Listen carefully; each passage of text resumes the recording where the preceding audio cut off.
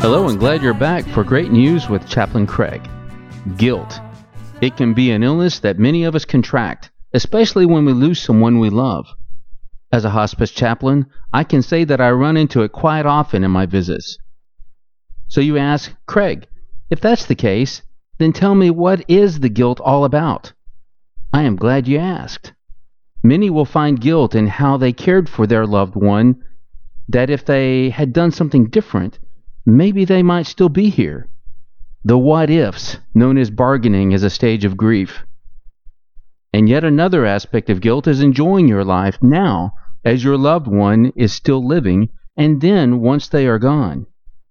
And that guilt is due to the fact that your loved one can no longer do the things you love to do, or they are gone and you don't feel you can now enjoy something without them.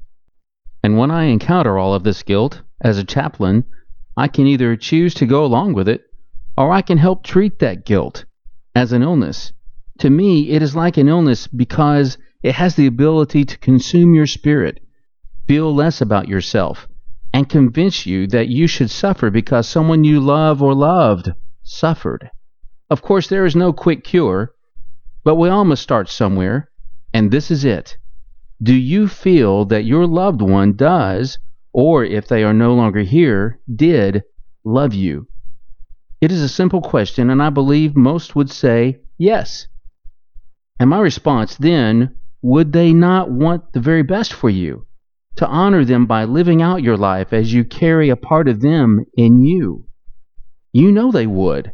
So I say, love now by living your life to the fullest. Enjoy the things they love to do, and some of the things they could not do.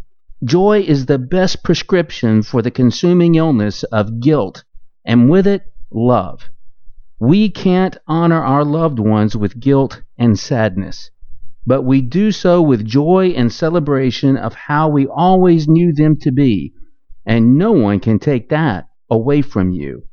If someone sees you happy and they feel you should be suffering because of your loss, you might just need to find a new friend, or some serious talks with family if that's the case. There is a psalm that says, "This is the day the Lord has made. We will rejoice and be glad in it." There are no clauses, no exceptions. So rejoice. God says it's okay.